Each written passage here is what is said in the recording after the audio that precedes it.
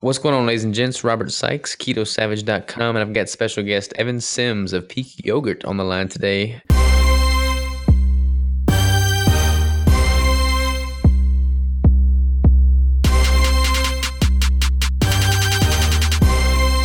Yeah, how you doing, man? Good, man. Thanks for having me on. Absolutely, absolutely. Not gonna lie, brother. I've been eating your Peak Yogurt every single day. I love it, man. So yeah, we met at KetoCon middle of July or June. What I forget what it is now. And well, yeah, we did this push-up contest, and I don't know how you did it, man, but you busted out 81 push-ups in 60 seconds, and so you're a Well, it beast, was man. it was, it was terrible because the yogurt, you had it so that the yogurt was on your back, and you had to, not let the yogurt fall. You had to have good form, not arch your back. It's Yeah, like my first rep, it fell off of my back, so I had to start over, and like it was just bad. But I could have got 91. yeah. No, that was a fun little way to get the crowd going, and we did the same. We did a pull-up competition at Low Carb San Diego, and it was just like people just love it. All the fitness guys and girls too. They get pretty competitive, so it's like it's a good way to get the crowd going. Yeah, I think engaging people like that. Plus, it just from a business standpoint, like it just draws more people to kind of see what you're doing over there. So, Yeah. and more eyes on your product, it's good. We're definitely going to dive into Peak Yogurt and the business, but give the audience a little bit of a background on you, kind of like a little bio, just kind of bring them up to speed. Yeah, so my whole story with starting a business, starting a food company, it really goes back to middle of college. So this would be like 2006. And I mean, you hear this story all the time, right? I mean, I was just like, I felt like crap. I was eating crap, although I didn't really think it was crap at the time. And I was like, I was a serious like compulsive eater. So I would, if I was stressed out about homework or tests coming up, I'd go buy like a plate of cinnamon rolls and just crush the whole thing. I was cooking all my food in like canola oil, soybean oil. Um, I was like an Advil junkie. I had all this inflammation in my joints and in particular my shoulder. So just like work out or go rock climb, I'd have to take like 600, 800 milligrams of Advil. And I went through the cycle of like, working a ton, just getting exhausted, not getting enough sleep, too many classes. And then, going through this kind of like just not healthy eating cycle. So the whole thing of like just tiredness, kind of mood swings, brain fog, acne, everything, right? And Yeah, I mean, you might, and a lot of beer on the weekends, right? Typical college kid. And then at some point, a good friend of mine, like a climbing partner, he told me about this thing called the paleo diet. And I went to college in Boulder, Colorado, CU, and this guy Lauren Cordain, who's kind of like the godfather of paleo. He really kind of popularized it, early 2000s. He was right up the way in Fort Collins, and my friend had heard about this, and he got on this thing, and he was like, "Yeah, it's life changing, man." So I'm like, "Yeah, okay, I'll give this a try." Like I'd never really thought much about. I'd honestly like never thought about nutrition like in any sort of way. I just sort of ate what was around me, what I kind of thought was healthy, and pretty much like standard American diet. I had this suspicion and, sort of typical fear around saturated fats, cholesterol. So, I was, I did my best to like eat what kind of, the recommendations said to eat. And it wasn't working mhm. for me. So I pretty much dove into the whole paleo thing and like right away, I just noticed a huge improvement. So the big things I did was I cut out seed oils. So like canola, soybean oil in particular. Started switching to the more traditional animal fats like butter and coconut oil and stuff like that. Although back then, like you couldn't get good grass fed butter or coconut oil. It was really hard to find.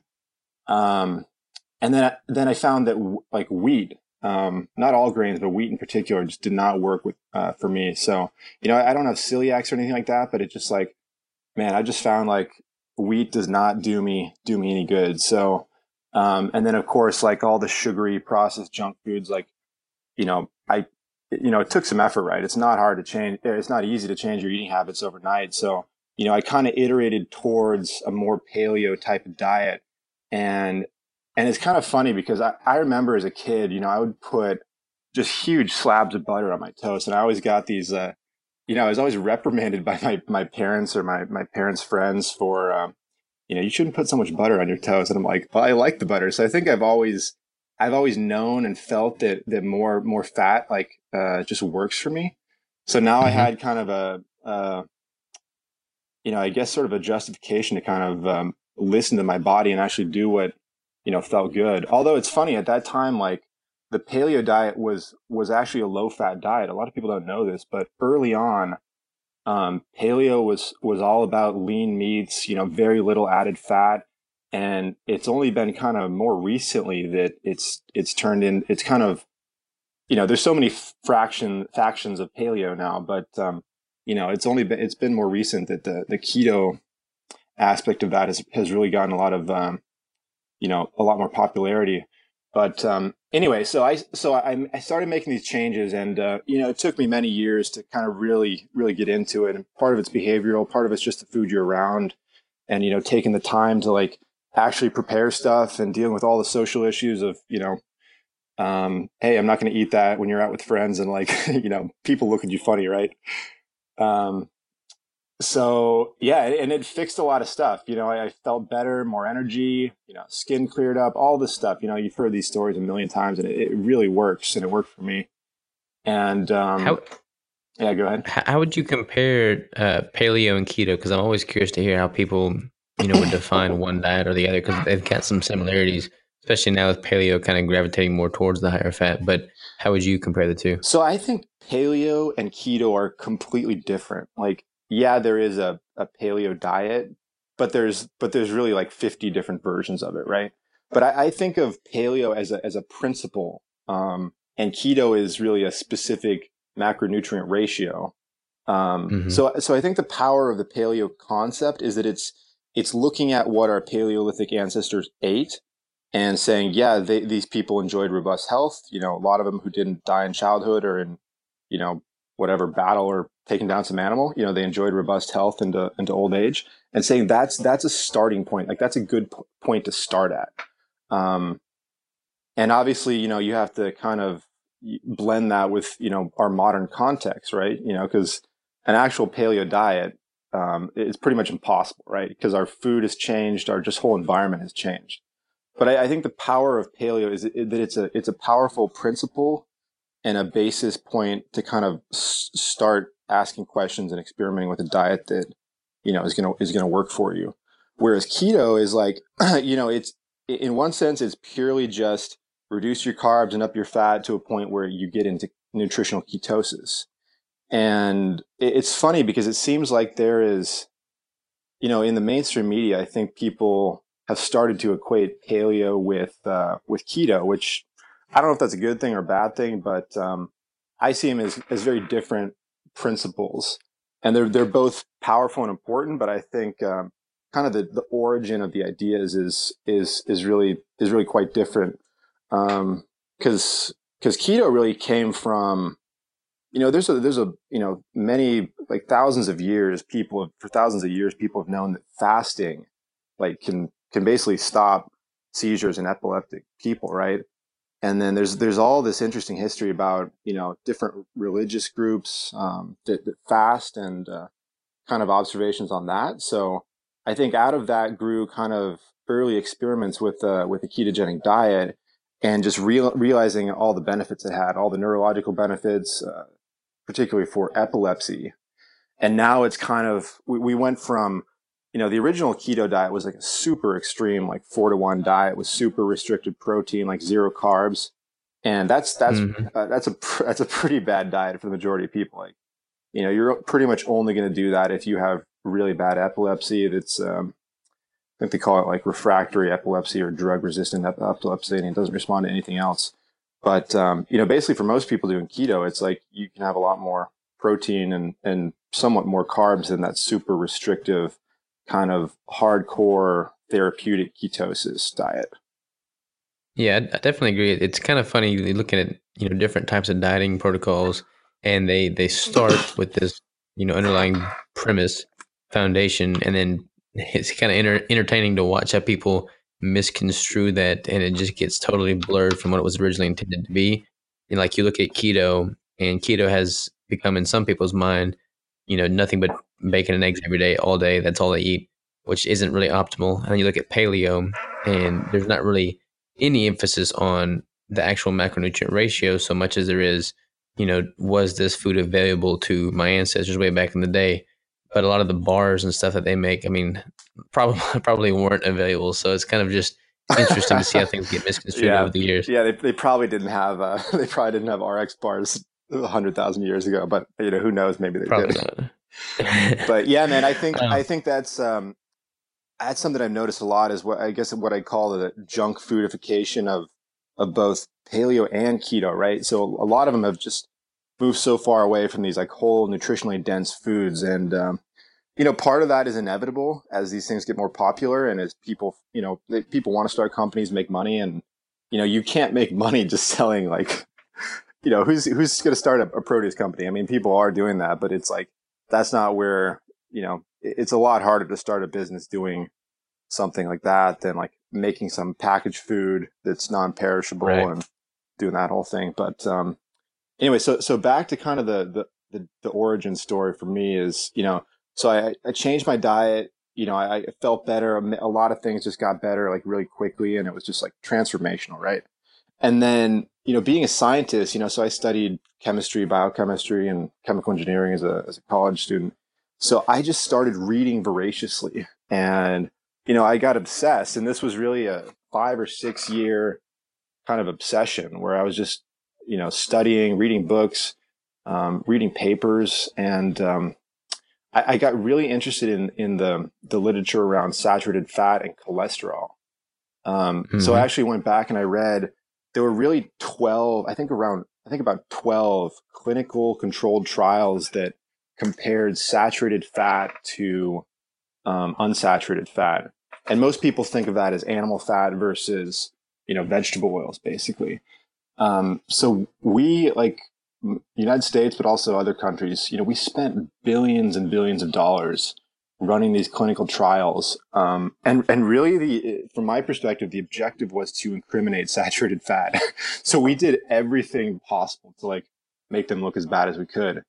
And, the early trials, they just compared saturated fat to unsaturated fat. And, the results were either mixed or they actually showed that, in some cases, switching to vegetable fats like led to higher mortality. Like the Sydney Diet Heart study, the Rose corn oil trial, although that one was pretty small, those studies showed that switching to vegetable oils like made more people die and get more heart disease and more cancer.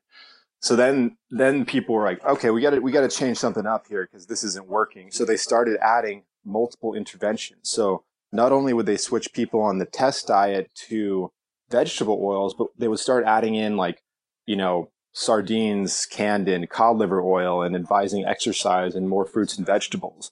So lo and behold, those studies showed that yeah, those interventions, did make people more healthy. But it's like you start mixing these different variables and it's like you can't really nothing about that says that saturated fat in particular is the culprit. So yeah, I spent a lot of time just studying these clinical trials, and then of course, we did these big epidemiological studies as well, which have their own problems. And I just started to realize, what the actual data and the science was saying just did not at all match up with what the nutritional guidelines were saying, what the conventional wisdom on nutrition was. So um, that's kind of where it all started for me. And I'm like, well, we've got all these problems, right? People getting diabetes, people are obese, our life expectancy like might actually start declining. We've made no real progress on cancer. Like something is wrong here. So that's kind of where my real passion kind of, has been for a long time. But anyway, I graduated college. I got a job in biotech. That was 4.5 years, and then eventually I realized, I just didn't care that much about the products we were making. It was a great job, great company. But I decided at one point, like I just had to do something with all this sort of knowledge and passion and excitement around nutrition and human health, and eventually that led to the whole idea to start a triple cream high fat yogurt company. And yeah, so that's kind of I love it, the man. backstory in a nutshell, right there. It's cool to hear people's take and just kind of like what I don't know. I like watching the timeline of people's lives as they progress towards one direction or another. And with you having the background that you did, the schooling that you did, and just kind of the education that you did, it only made sense. I mean, to kind of follow this route and going towards nutrition. Um, so what was like some of the aha moments as far as like when did you try keto? Like, what was the tipping point information? Like, what did you read? What study did you find that was like, okay, this is it. I'm jumping on it. So, I Or mean, was there? yeah, so yeah, there was. And I think, and you can read studies all day and all night. But I think the most powerful thing is just like either doing it yourself and really feeling it or seeing other people transform their lives with it. So I'd always known that, you know, carbs and particularly sugary foods like just tend to make me overeat. They just rev my appetite up. Like I can't stop eating, eat more, way more than I need. And when I'm eating carbs a lot, like I will wake up so ravenously hungry. Like I wake up first thing in the morning, I'm like, I have to eat some food or else I'm going to die. Like that's how I felt. Um, so I forget when I actually first tried like kind of restricting carbs, like some of it just happened automatically, when I was first starting kind of a paleo type of diet, just because it's like so many things are restricted, right? So it's like, and honestly, just like cooking sweet potatoes, like is sort of inconvenient. So it's just like, Yeah. you gotta put them in the oven for an hour and a half or whatever. And it's just like, so there's some automatic just carb restriction from that. But I forget when it was, but at one point I just stopped eating carbs and I, kind of observed how it went, how I felt, I never really experienced any of those hardcore like keto flu symptoms. It was kind of just like, man, I'm just like not as hungry. Like I don't feel the urge to overeat as much. But man, I honestly forget when that first was. But anyway, so I'm not like 100% keto all the time. It's probably 50, 60% of the times I'm like pretty much keto. And then, I have some carbs, mostly if I have carbs, it's always in the evening. Because if it's Kind during, of like a carb backloading protocol. yeah, a little bit, but again, I'm just like I pretty much just listen to what my body tells me, and like I've kind of titrated my carb tolerance to what I know works, and I know most for the most part, keeping them in the evening, and then it's around 50% of the time. It just varies week to week, so it's kind of like I think I built up that metabolic flexibility. At least that's how I think of it. I'm not sure I can prove that, but so it's like if I have carbs, if I have, let's say I have a lot of carbs, like 200 grams of carbs, like I eat a bunch of rice, go to a Korean restaurant or something like that, eat a bunch of rice.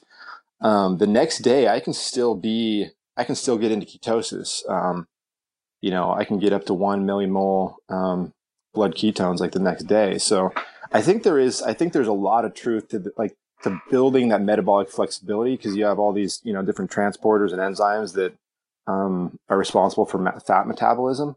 So I don't know. That's where I'm at right now, and it's. Do you notice anything different in like how you feel and perform on days or days after consuming a bunch of carbs?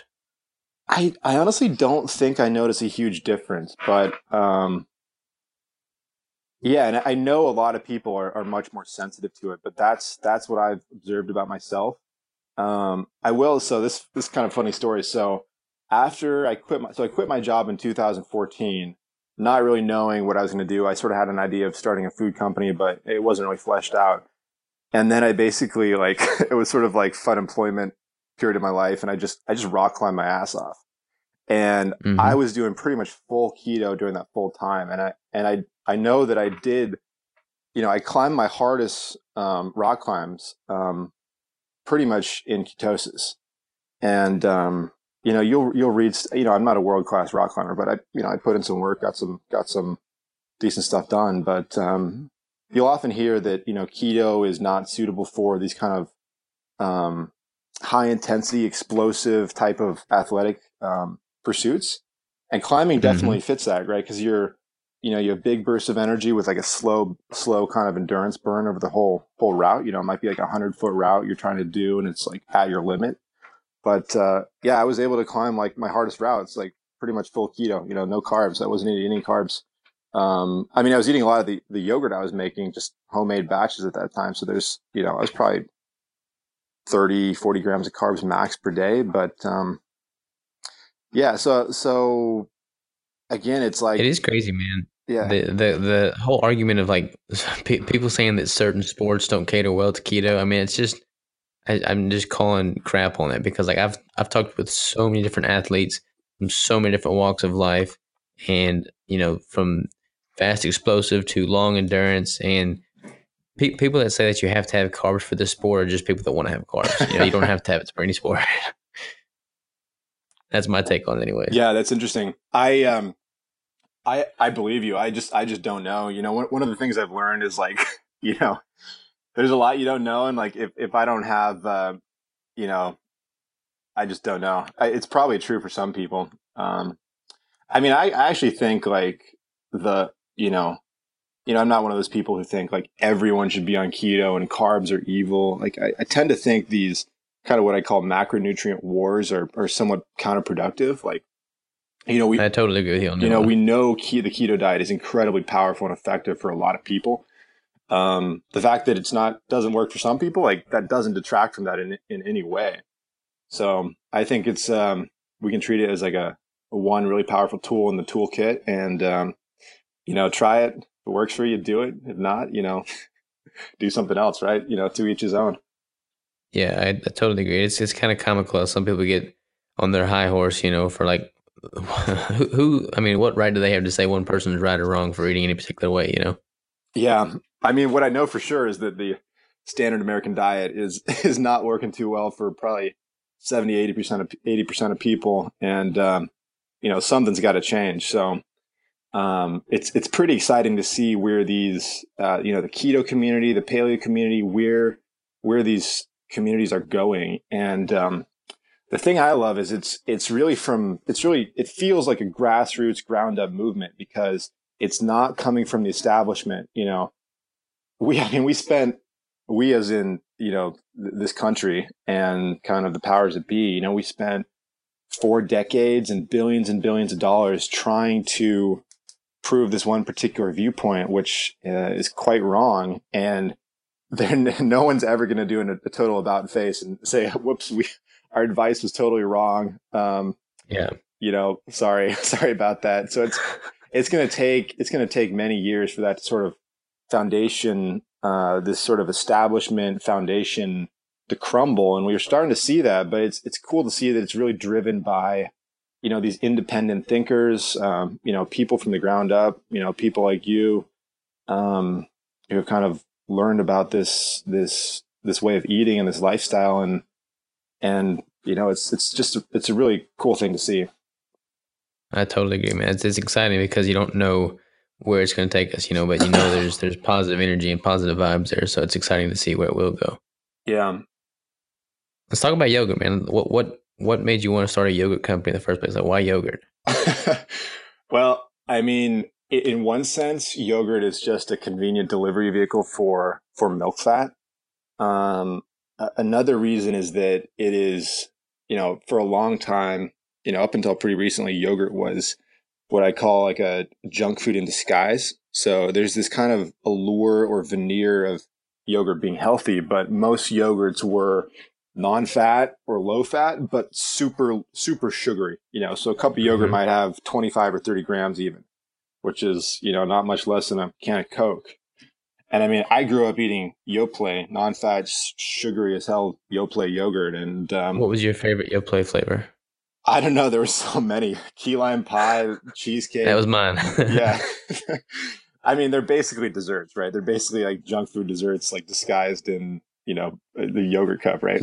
So, Yeah, exactly. I part of it was just like rebelling against that whole scam of yogurt being healthy, but it's also dessert.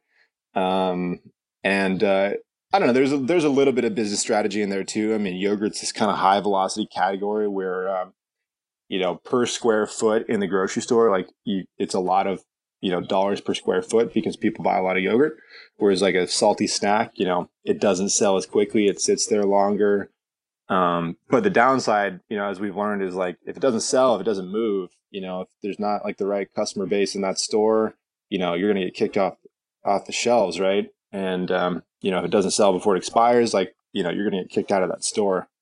So But I mean, I think the original idea was just sort of like I liked yogurt personally, and I'm like, well, I want more fat, so I basically just started culturing cream, right? So I had this like I'd mix like 1 part cream and like 2 parts whole milk for this like 20% fat, blend of milk and cream, and I just started culturing that with yogurt cultures, and then this is probably mid 2015, something like that. And I just started eating it myself. And then I started giving out to friends. We did a couple of sampling events, and people were like, man, this stuff's delicious. Like, can I buy it from you? So then Mm-hmm. I literally was just spending 20 hours a week making yogurt in my kitchen. I'd make these big 5-gallon batches at a time. I'd culture them and I'd strain them in this, strainer I had in the fridge. I'd pack them in these in these plastic tubs, and I just ride my motorcycle around the Bay Area, hand delivering these, hand delivering these things of yogurt, right? And so, I mean, that's like what every entrepreneur has to go through, is like getting your first 10 customers and Mm-hmm. proving that people will pay money for this stuff, over and over and over again. It's like, maybe this could be a business, and I knew I'd always wanted to start a business, but everyone tells you like you're crazy. You got to you got to go work for a startup. You don't know what you're doing. 17% milk fat's crazy. Why don't you do 10 or 12? Dial it down a bit. But I don't know, man. I just had this conviction about what I wanted this product to be, and it was really, in some ways, it was just sort of like a selfish thing. It's like this is what I want to eat every day, and Yeah. I don't want to compromise on it. And I honestly, like, I didn't need, I knew keto was a thing back then, but I didn't know how big it was going to be or how much of a market there was. But I sort of didn't care, right? So I just kind of went with my conviction on it, and started trying to sell it, and got our first 10 or 20 customers, and then end of 2015 we did this Indiegogo campaign, which was a total mess. I had no idea what I was doing. Um, and it was complicated for a million reasons, right? We only like would deliver to certain parts of the country, so we couldn't do like the bigger kind of reach for national type of stuff. And I mean, I just sucked at everything. I was terrible with design. I was terrible with photography. Like, there were so many things I just botched on that. But we managed to raise. I mean, at that point, it was just a team of one, right? I didn't really have any help at that point. So I think we raised Mm-hmm. like $16,000 in this campaign, and like that barely even paid for the first like 2 batches.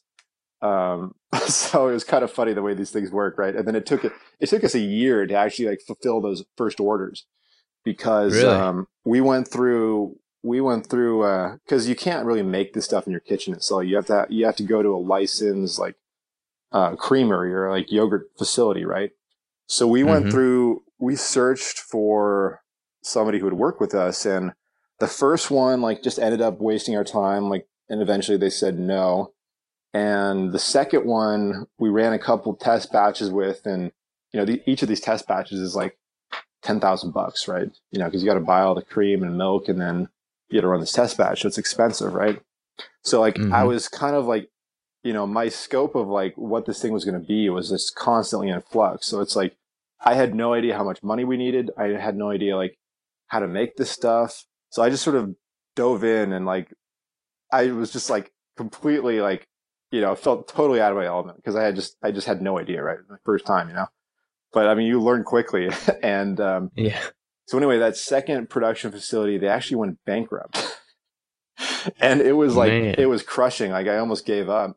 Um, it just felt like such a crushing blow. And then I, like, got back on my feet, and we found a third one. And the third one is this great creamery in Portland that we're still with. And they're a great partner. They're guys that we know well, and they really get the product, and they care as much as we do about like making a great product. So it's like so thankful to have like a good partner that's working with us on this. And but it took a year to get there, right? There's so many people, like what I've learned, just in a little bit of time that I've been trying to build and scale up Keto Brick, is people come out of the woodwork, telling you how to do things. You're doing things wrong. They just get mad at you if you don't have stock. And I don't know, like it's kind of, it's very disheartening because you want to make everybody happy. Like you're doing everything you can to fulfill, these people's wishes and supply them with what they want. but it's just like so disheartening when you're not able to, or something's not lining up, and people just like can get so negative. And it's like, oh wow, just I'm doing this because I want to, because I want it to be fun, I want it to add value. um so it's very, very daunting, but I think you learn so much in doing it yourself that you would never be able to gather, just by offboarding it and handing it to somebody else. And I think that is worth its weight in just yeah, and in gold, from heartache. Yeah, I totally agree, man. And it's kind of interesting because so we actually launched this thing in like November of 2017, right? So we're coming up on what, 8, 9 months now. Um, Hmm. and the first phase of our business was like we were just selling in grocery stores, and that's a hard business, right? Because you've got distributors, you got grocery stores, so you're two steps removed from the end customer. So you really don't know much about Hmm. your end customer. You can't really interact with them that well, and it's just an expensive game to be in grocery stores, because you got to give up. You got to do demos; those take time and money. You got to move around this physical, like, refrigerated product. You got to give the grocery stores discounts. They want a free fill, which is basically like, a lot of people don't know this, but like when you put a product into a grocery store, like usually they make you pay for or give them free product for the first kind of like um, batch of product you send them, and so it's just expensive, right? And we kind of made some progress with that, but and we built a great little business here in the Bay Area, and to a lesser extent in Seattle, and we're still adding stores, but at some point, it was actually my partner, my business partner Mimi, who I think you met at KetoCon, right? Hmm. And Yep. she had this idea of doing direct to consumer, and I'm like, you got to be kidding! Like, how are we going to ship yogurt around the country and like keep it cold? But we actually found a sort of fulfillment center that does a really good job packing the stuff up, keeping it cold. They've got this eco-friendly like packaging materials. So we went from like, this is an idea to ship yogurt direct, to actually doing it. I mean, we're launching on August 13th, in less than 2 months. So it's like, you know it's pretty incredible. I think just the nature of progress is kind of interesting, right? Because it's like it's flat, flat, flat. Feels like you're making no progress. Then you have these big spikes where it's like kind of everything comes together and crystallizes, and like this feels like one of those moments. And yeah, I mean, in the last couple months, we went to these two conferences. We connected like really deeply with these like incredible communities of people. And yeah, it's kind of nuts. Like we're gonna literally just ship packages of yogurt, all around the country, and it's pretty cool how quickly things came together. No, I love it, man. I think going direct to consumer is just 100% the way to go. I mean, being more engaged and kind of on the front line with the people that you're trying to sell to and provide, value to in the first place, it just puts you so much more in a position of knowledge. Like, what do people want? What's the feedback? As opposed to having to go through like the veil of, a grocer or a wholesaler. It's just way too much disconnection, in my opinion. Yeah, 100% agree. Um, oh, so another point I wanted to make was, so the whole point of that actually was like, we did some beta tests this past week. I think we're shipping out like 35 orders in total to, people we gave 50% off, just kind of like early test to make sure the packaging works out and everything. And yeah, we kind of got the first like full dose of like, customers who are like really vocal, and, for the most part, people are really appreciative and understanding. And then there's a small minority of customers who are just like super demanding. And, Yeah. sometimes it's justified, but sometimes people are just like, can be a little bit entitled. And it's like, okay, got to suck it up, just do what it takes to like make this person happy. And it's like, it's kind of overwhelming. It can be a little bit, like you said, you want to make everyone happy. You want to make sure everyone has a good experience, but it can be tough. And, we're just kind of getting going with that. So I'm sure it's going to be a learning experience. And, at the end of the day, it's like, you can't make everyone happy. And, I forget where I first heard this, but it's like, if nobody hates you, no one loves you, right? So I kind of like that, peak yogurt's like, it's kind of a polarizing product. Some people think it's insane, but a lot of people love it. So Yeah, I think having, if you try to make everybody happy, you're not going to win. That's 100% the truth.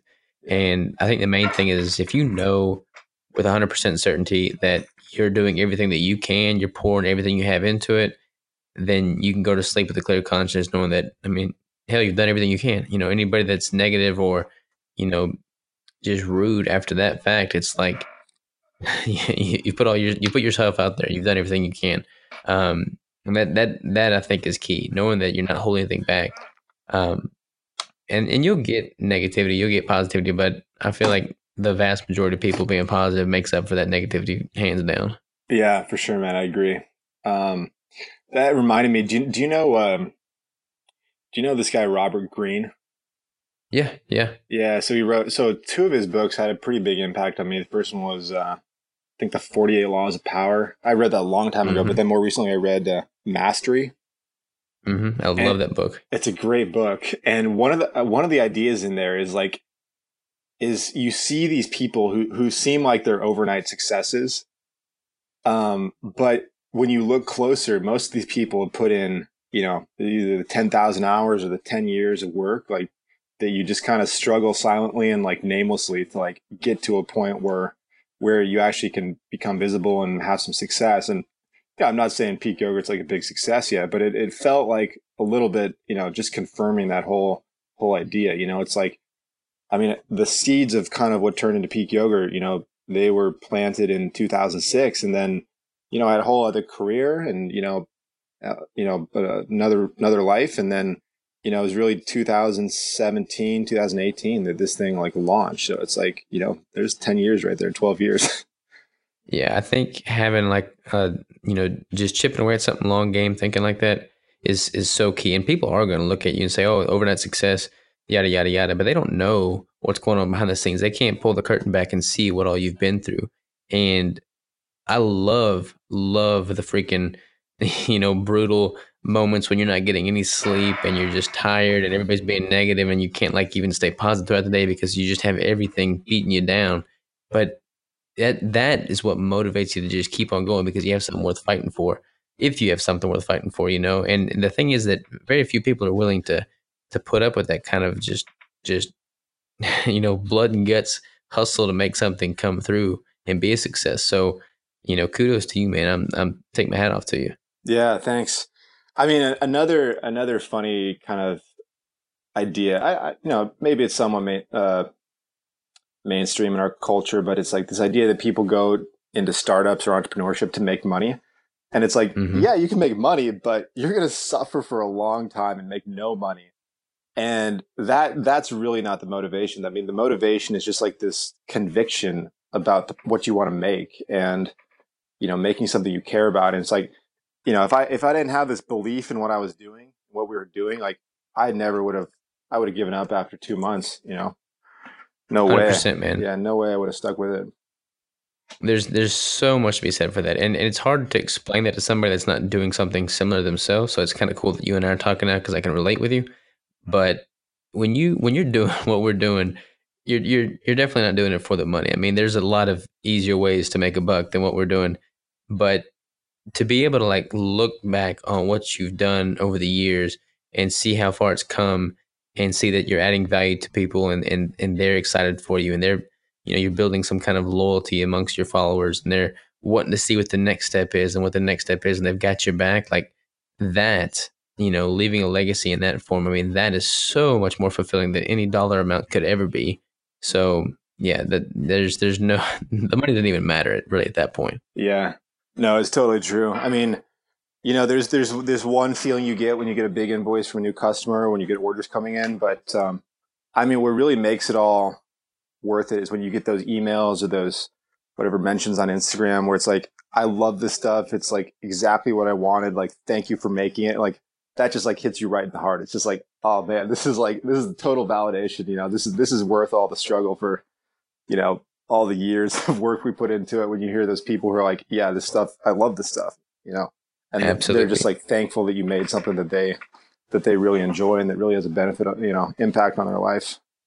Absolutely, man. Absolutely. What's the process look like? I want to get into the nuts and bolts here, but like, how do you go about making the yogurt? I've had like two different guests on now. We just dove into the art of yogurt making, and I'm curious because I still have yet to try and make yogurt, but I mean, I don't even know how it's the whole thing's done. I always hear how simple it is to make, but I don't know the first thing about making yogurt. Yeah, so making it in your kitchen is pretty simple. I mean, there's a little bit of a nuance to it, but you basically take milk, cream, whatever you want, throw in some cultures. You can buy them online, and then you kind of incubate it in a warm oven, or it's like 110 degrees Fahrenheit. That's the temperature that these particular bacteria cultures grow at, and then 8 hours later, you've got yogurt. Stick it in the fridge, and you can either eat it straight or strain it. So it's a very simple process, and you can imagine it has to be right because this was something that was kind of invented or discovered tens of thousands of years ago. Um, but So it all, straining it just kind of separates the more liquid consistency from the solid. yeah. So straining just removes this. It's called whey, right? And it's got a lot of the lactose, a lot of the water, some of the minerals. So you're just concentrating the fat or the protein, right? Um, so I mean, our yogurt is in the sense it's strained, but we strain the components separately. So we're removing a lot of the water, a lot of the lactose, and that's how we get that 17% fat in there because normal whole milk is only 3.5, maybe 4% fat. So we got to remove a lot of the water to concentrate that good milk fat. Um, but yeah, I mean, when it all gets a lot more complicated when you're trying to do 500 gallons or 700 gallons of this stuff at once. And I mean, I credit my experience I mean, I was actually a fermentation engineer, like in my prior career. Hmm. So that sort of process knowledge, that sort of engineering sense, that's like that I could not have developed this product, created this product without that background because I mean, nobody had made any yogurt like this. So, the people we talked to, the creamers we talked to, they're like, we have no idea how to do this, right? And it's like, so, I mean, that's why it took, we had to run 5 or 6 different batches just to get like a recipe we liked.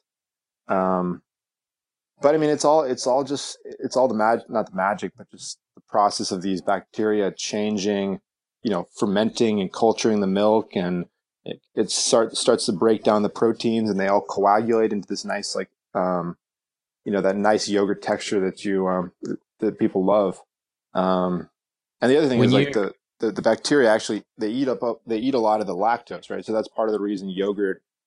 People who are lactose intolerant can actually tolerate yogurt, especially strained yogurt, is because you reduce the lactose content substantially. Um, As I yeah. was actually going to ask you, so when you look at a container of yogurt and it's got, X amount of grams of carbs on there, how much of that is that like what they're using in the initial ingredients, or is that like what's actually in there after the fermentation process? Like how much of those carbs are actually consumed as carbs? Is there any way to know? Um, so if you're just talking plain yogurt, right? So that carb count on the label, that should just be the lactose. But early on, I went through, like, I looked at, I don't know, 50 different yogurt products and I looked at all the nutritionals. And I think a lot of people just, their nutritionals are not necessarily accurate. Like, I think the Hmm. USDA allows something like plus or minus, 20%, man. yeah, 20%, so, It's crazy. yeah. So some of these labels are just not accurate. And, I did my best to like put the exact accurate amount of each of these nutrients on the label, but I'm not sure everyone is accurate, right? And these things are variable, right? This is like a living organism that's culturing the yogurt, so there's some variability in it. So, um, yeah, I'm not totally, but I mean, all that sugar in there is lactose, which is it's a disaccharide, so it's part glucose, part lactose. Hmm. And I don't think it quite has. I think it has a lower impact on blood sugar than just straight sucrose or table sugar or something like that. But yeah, I mean that's another thing, right? Is like I know not everyone can tolerate dairy, but it's like again, you can't please everyone. You know, Yeah, for sure. I I personally think milk, once you remove a lot of the water and sugar, is like one of the most like I mean it's like one of nature's original superfoods, right? It may be the only food that's like intended to be consumed as a food, right? Because even a cow or a plant, it's not quote unquote intended to be consumed, right? It's a funny argument people make, right? But this is like complete nutrition. And we just happen to think that the milk fat is like the most interesting part of dairy, right? Um, it's a lot of good saturated fats, a lot of fat soluble vitamins. And it's actually like one of the best, I think the best source of this short chain fatty acid called butyric acid, which is, um, so everyone knows what MCTs are, medium chain Hmm. triglycerides, but short chain fatty acids are pretty interesting nutrients because they kind of simulate some of the benefits of fiber. Um, like there's this idea that fiber is beneficial because your gut bacteria ferment it into short chain fatty acids. And those Right. have sort of immune properties or a bunch of beneficial properties in your gut. So butyric acid, which is named for butter, right? Butyric acid. Um, Milk fat is one of the best sources of it. So um, No, it's very yeah, interesting, man. When you start breaking down the fats, it's yeah. like the next level, far beyond just simply the macronutrient count. Um, that's what I've taken a really keen interest towards. Like, there's so much out there that people don't really think to look at first glance because it's not on the label in clear black and white. But the sourcing and the actual breakdown of the fatty acids is very, very key. And I would argue that your yogurt's probably a better quality than a lot of the yogurts out there right now. Yoplait especially.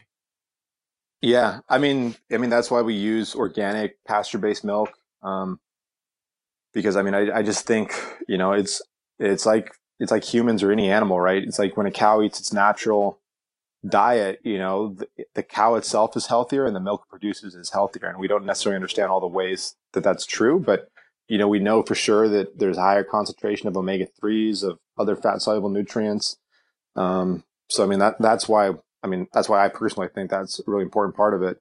Um, but yeah, so the whole I don't know if I really mentioned this much, but I think there's a lot of confusion about, you know, the different types of fats, right?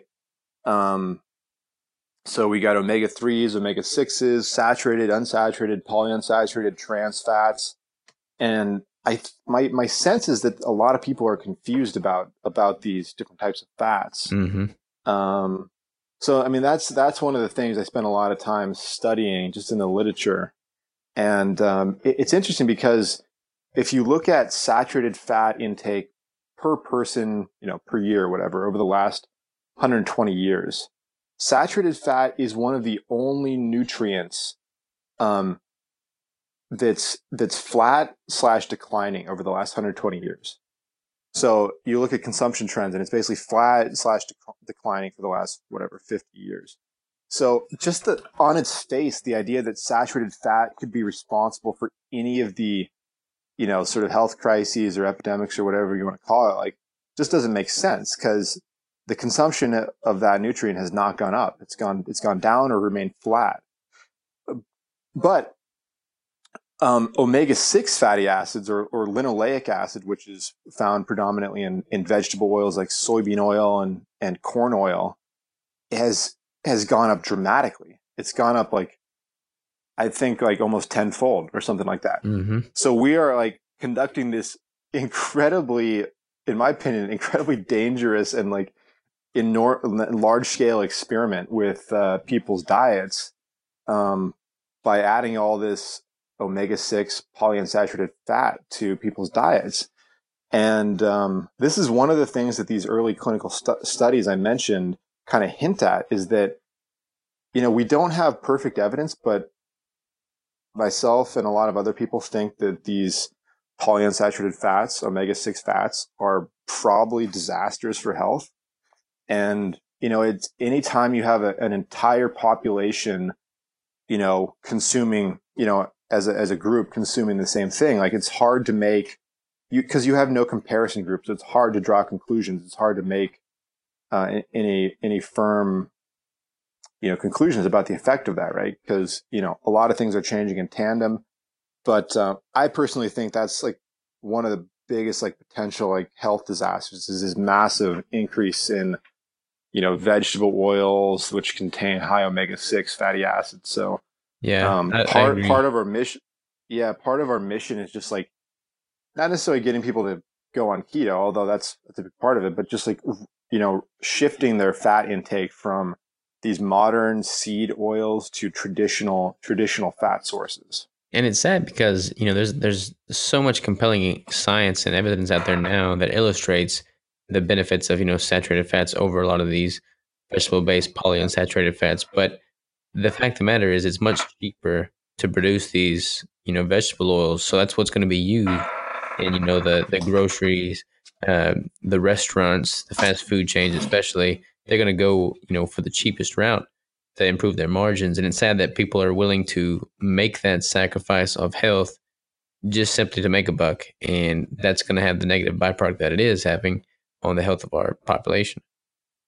Yeah, I totally agree.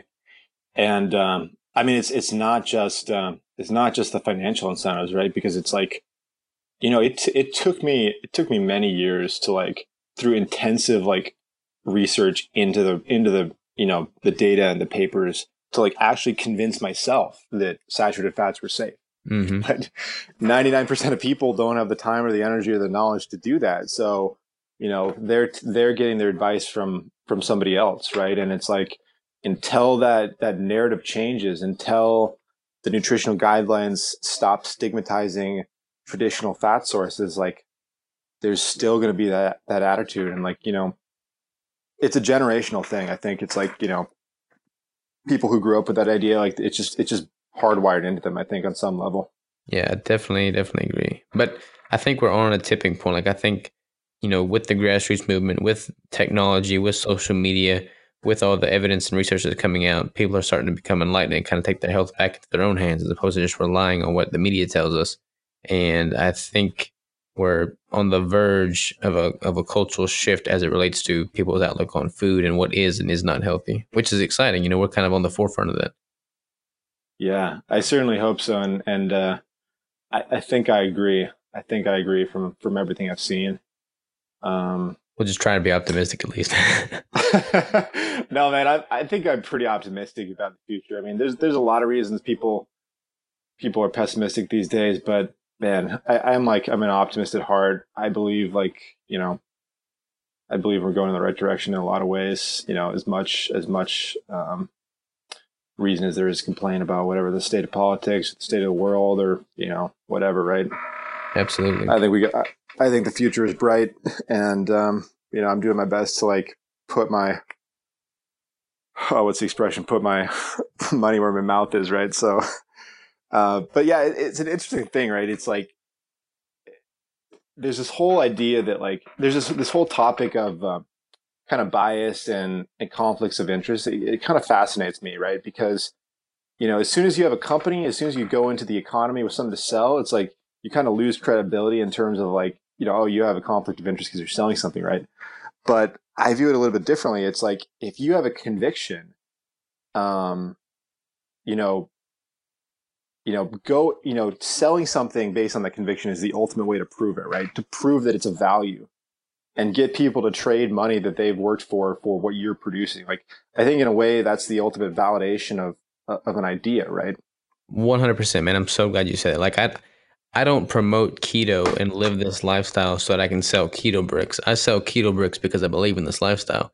I want to, shorten the window of opportunity for people to, or increase the window of opportunity for people to have food that they can resort to. Same is true with you and the yogurt. Like the more opportunity we can put out there for people to stick with this as a lifestyle and take more of an initiative and put value in their own health. That's the conviction. And yeah, like I think it all comes back to like your integrity and what your motivations are. And if you had to go through that trial period of years of just not seeing any return on your investment, that is a pretty, I mean, that's the defining ground right there. Like that lets you know what your motivations are. Like if your motivation is just simply money, you would not have the gumption that it would take to get through that trial period. But if you're in it for the right reasons to add value and maintain your integrity and be the best you can be for yourself and for the community, then yeah, you're convicted in the right way and you're going to make it through that trial period and then you're going to be able to add value with the product that you've got.